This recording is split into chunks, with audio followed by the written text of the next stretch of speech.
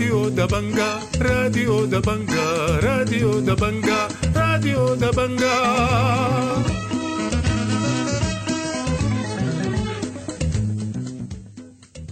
أهلا ومرحبا بكم مستمعي راديو دبنقا الأعزاء في برنامجنا ليوم الثلاثاء الموافق 13 فبراير عام 2024. برنامجنا بيشتمل على نشرة الاخبار وبرامج أخرى متفرقة، ولكن في البداية حنقدم لكم نشرة الاخبار وإليكم عناوينها.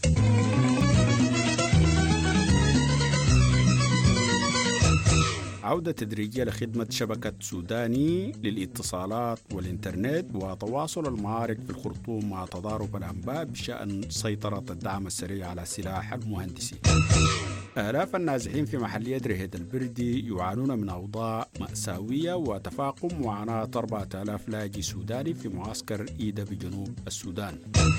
المحبوب عبد السلام يحذر من خطورة خطابات البرهان وحميتي واستمرار الجلسات التشاورية للقوى السياسية في جوبا.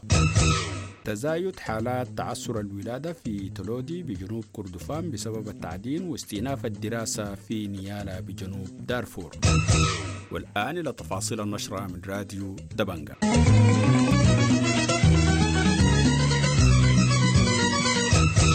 أعلنت شركة سوداني عودة شبكة سوداني تدريجيا لجميع مدن السودان بلا استثناء، فيما أفاد مواطنون بعودة خدمة الاتصالات والإنترنت لشبكة سوداني في بورسودان وكسلا والقضارف والشمالية وحلف القديمة وكوستي ومدن أخرى. وأعرب عدد كبير من المواطنين بالداخل والمغتربين خارج البلاد عن ارتياحهم لعودة شبكة سوداني، مشيرين إلى عدم تواصلهم مع أسرهم منذ أسبوع. وقال مواطن من القضارف لراديو دبنقا إنه توقف الاتصالات والإنترنت أدى إلى إشكاليات اجتماعية وأمنية ومعيشية، ونبه إلى توقف حركة البيع والشراء في المدينة طيلة الأسبوع الماضي لانعدام السيولة وصعوبة الوصول إلى تطبيق بنكك وعدم إمكانية التواصل مع المواطنين. وأشار إلى أن منع حركة المواتر عاقت حركة المواطنين والتواصل الاجتماعي. وأضاف في هذا الخصوص: توقفت حركة البيع والشراء في السوق القضارف يعني بصورة كبيرة جدا جدا، لأنه يعني في مشكلة في السيولة، والناس بقت تعتمد على يعني على التطبيق بتاع بنكك في الدفع والشراء، يعني إكمال عملية البيع والشراء. وأفادت مصادر أن شركة سوداتيل تمكنت من تشغيل مركز بيانات بديل في بورسودان مما مكنها من استعادة الشبكة. وأدانت جهات محلية ودولية وأممية واسعة قطع خدمة الإنترنت. وقال مارتن غريفيس وكيل الأمين العام للشؤون الإنسانية ومنسق الإغاثة في حالات الطوارئ إنه انقطاع الاتصالات في السودان غير مقبول ويمنع الناس من الوصول إلى الخدمات الأساسية وتحويل الأموال. واعتبرت حملة معا ضد الاغتصاب والعنف الجنسي انقطاع الإنترنت في السودان يمثل تهديد متزايد لحقوق النساء والفتيات في مناطق النزاع. تواصلت المعارك وتصاعدت حدة المواجهات بين الجيش والدعم السريع في المنطقة المتاخمة لسلاح المهندسين بأم درمان والمنطقة الصناعية وجنوب السوق الشعبي، فيما تضاربت الأنباء حول سيطرة الدعم السريع على سلاح المهندسين. وكشف شهود عيان لراديو دبنقا أن قوات الدعم السريع قصفت مقر القيادة العامة للجيش وشنت مسيرات القوات المسلحة هجوما على تمركزات الدعم السريع الجنوبي الخرطوم. كما شهدت مناطق خطاب والكدر ببحري اشتباكات متقطعة، إضافة إلى منطقة سلاح المدرعات والذخيرة بالشجرة في الخرطوم. وفي الأثناء تواصلت المعارك بين الجيش والدعم السريع يوم الأحد في باب نوسة بولاية غرب كردفان.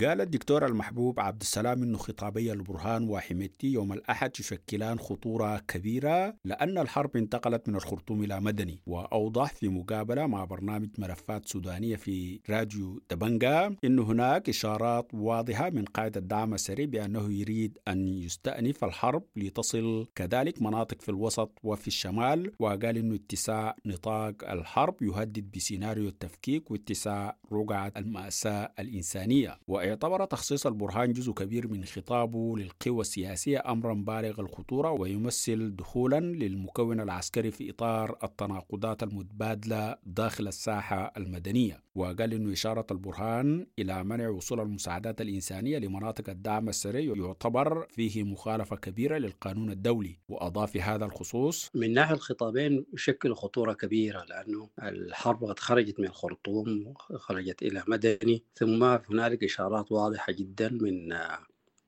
قائد الدعم السريع أنه يريد أن يستأنف الحرب، وهذا لا يهدد فقط باتساع المأساة الإنسانية ولكن كذلك يهدد بسيناريو التفكيك الذي يخشاه الناس. أكد رئيس مجلس السيادة عبد الفتاح البرهاني أن القوات المسلحة تتقدم في كل المحاور وتعمل على إنهاء ما وصفه بالتمرد بدعم من الشعب السوداني. ووصف خلال تفقده ضباط وضباط صف وجنود الفرقة 19 مشاة بالدبة الانقلاب بالشائعة والكذب، مؤكدا أن كل الجيش على قلب رجل واحد. وأكد أن الجيش السوداني لم ولن ينهزم وأن الشعب لن يقبل من وصفهم بالمتمردين بل سيحاسبهم حسابا عسيرة. قال قائد الدعم السريع الفريق محمد حمدان حميتي إنه خرج من الخرطوم من أجل إحلال السلام واتهم الجيش باختيار المواصل في طريق الحرب. وأوضح حميتي في تسجيل صوتي جديد مساء الاثنين إنه سيعود إلى ميدان القتال قريبا، وهنأ جنود الدعم السريع بما وصفه بالانتصار في المهندسين وبابنوسا، ودعا قواته لتصعيد العمليات القتالية وهدد بالاستمرار في طريق الحرب. وأضاف في هذا الخصوص: نبارك اليوم لأشاوس وأبطال قوات الدعم السريع في شمال أم درمان المهندسين نصر عظيم، وإن شاء الله نتمنى مزيد من الانتصارات في الأيام القادمة بإذن الله، عقبال كرري وعقبال الوادي بإذن الله، إن شاء الله باقي معسكرات الفلول. نفى الناطق الرسمي باسم القوات المسلحة صحة ما ورد في خطاب قائد الدعم السريع بشأن انتصار قواته في بابنوسا وأم درمان، ووصف في بيان له خطاب حميتي بالكذب والتلفيق، مؤكدا أن قوات الدعم السريع تتلقى ضربات موجعة والمستمرة في أم درمان وبابنوسا ومناطق أخرى. كشف ناشطون ومتطوعون عن أوضاع مأساوية يعيشها النازحون في محلية رهيد البردي 164 كيلومتر غرب مدينة نيال عاصمة جنوب دارفور. وقال المتطوع في المجالات الاجتماعية صالح الدنعو لراديو دبنقا إنه مدينة رهيد البردي يأوي أكثر من 1200 أسرة يقيمون في 40 مركزا للإيواء في المدارس والمرافق الحكومية بمدينة رهيد البردي، بينما هناك أسر مستضافة في الأحياء. وأشار إلى صعوبات في المجال الصحي والحصول على مياه الشرب. وأضاف في هذا الخصوص: مما جينا من غادي نزحنا من الحرب وجينا نزلنا هنا، يعني كنا معانين على أشياء بسيطة من الإعاشة ونقص من الملابس برضو شوية. وبعد ذاك والله أخواننا في رهيد البردي آنونا على حسب جهودهم الموجودة في هذه البلد الإندم كما قصروا لنا والله.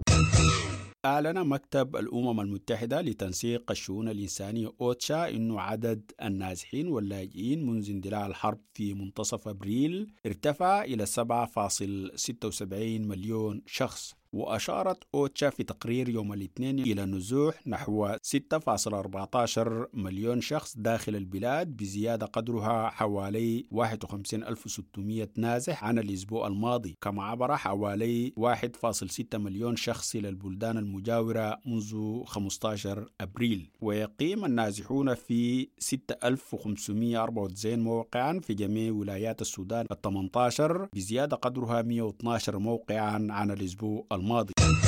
أعلنت وزارة التربية والتوجيه بولاية جنوب دارفور تجميع مدارس الأساس والثانوي في الولاية توطئة لاستئناف العام الدراسي. وقال عمر آدم عمر المدير العام للوزارة في مقابلة مع راديو دبنقا إن الوزارة دمجت 38 مدرسة ثانوية بالولاية في 25 مدرسة بسبب نزوح عدد كبير من المواطنين والمعلمين من المدينة. وأشار إلى دمج مدارس الأساس في بلدية نيالة في 18 مدرسة و17 مدرسة المقدسة في نيالا جنوب. وأعلن أن الوزارة ستحرك عربات الإعلان المتجولة في نيالا لتحديد مدارس التجميع حتى يتسنى للأسر إرسال التلاميذ إلى المدارس القريبة. وناشد المعلمين بالصبر وتحمل المسؤولية والتكاتف لاستمرار الدراسة. وأكد أن والي الولاية المكلف في بورسودان يتابع مرتبات شهري يونيو ويوليو ووعد بمعالجة جميع المشكلات. وأضاف في هذا الخصوص: يعني فتحنا المدارس،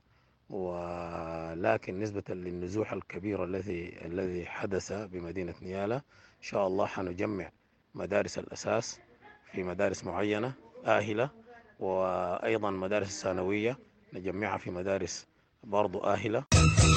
تواصلت الجلسات التشاورية للقوى السياسية السودانية في جوبا عاصمة دولة جنوب السودان حول قضايا الحوار السوداني. وناقشت الجلسات التي واصلت أعمالها يوم الاثنين قضايا إيقاف الحرب وتحقيق السلام والحوار السوداني الذي لا يستثني أحدا. كما ركزت الاجتماعات التي تشارك فيها الكتلة الديمقراطية بجانب كتل ومجموعات أخرى على بحث الحلول السلمية للنزاعات وتأسيس أسس دائمة للتعاون والتعايش السلمي بين الجميع. وكان من المقرر عقد مؤتمر صحفي ظهر الاثنين في جوبا، إلا أن الجلسات تواصلت حتى وقت متأخر من النهار.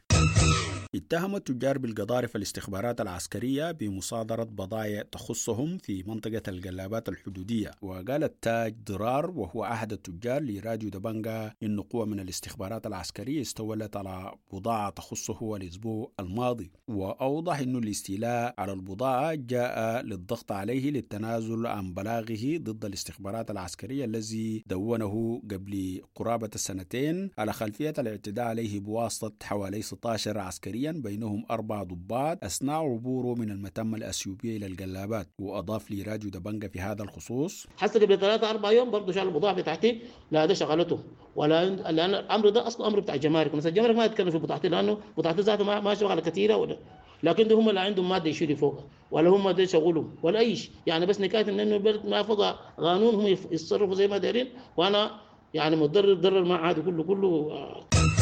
تواصلت معاناة حوالي 4000 لاجئ بمعسكر إيدا المخصص للاجئي جبال النوبة بدولة جنوب السودان للعام الخامس جراء توقف الخدمات المقدمة إليهم منذ العام 2019، وذلك بعد تحويل المفوضية الأممية لشؤون اللاجئين أنشطتها إلى معسكري أجوانتوك وفامير حوالي 30 كيلومتر جنوب شرقي المعسكر. وقال لاجئون في معسكر إيدا لراديو دبنقا إنهم يعانون بشدة في الحصول على الخدمات الأساسية خاصة الصحة والتعليم بجانب الغذاء وتوفر مياه الشرب. وأوضح إنهم باتوا يعتمدون على الخدمات العلاجية التي تقدمها حكومة دولة جنوب السودان للمجتمع المحلي بمنطقة إيدا، كما إنهم يتحصلون على مياه الشرب من الآبار القديمة.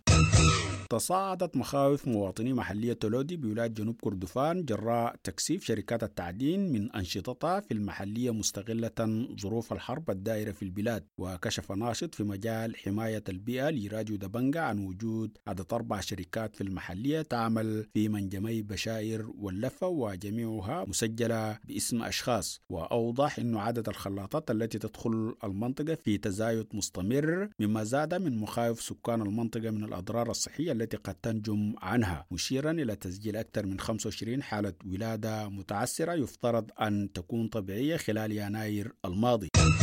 الخبر الأخير في النشرة: تشهد مدينة تولودي بولاية جنوب كردفان تردي مريع في الخدمات الصحية. وأفاد مواطن راديو دبنقا أن مستشفى المدينة يعاني من نقص حاد في الكادر الطبي والأدوية بجانب مشاكل إدارية وتوقف المرتبات. وأوضح أن المستشفى عاود عمله يوم الأحد بعد إضراب استمر لمدة 2 يوما، وذلك بسبب إشكاليات إدارية بالمستشفى. وأشار إلى إمهال الكوادر العاملة إدارة المستشفى مدة أقصاها أسبوع لمعالجة المشكلة أو الدخول مرة أخرى في إضراب عن العمل. مستمعينا الأعزاء، بهذا الخبر تنتهي نشرة الأخبار اللي قدمناها لكم من راديو دبنقا، وإلى اللقاء.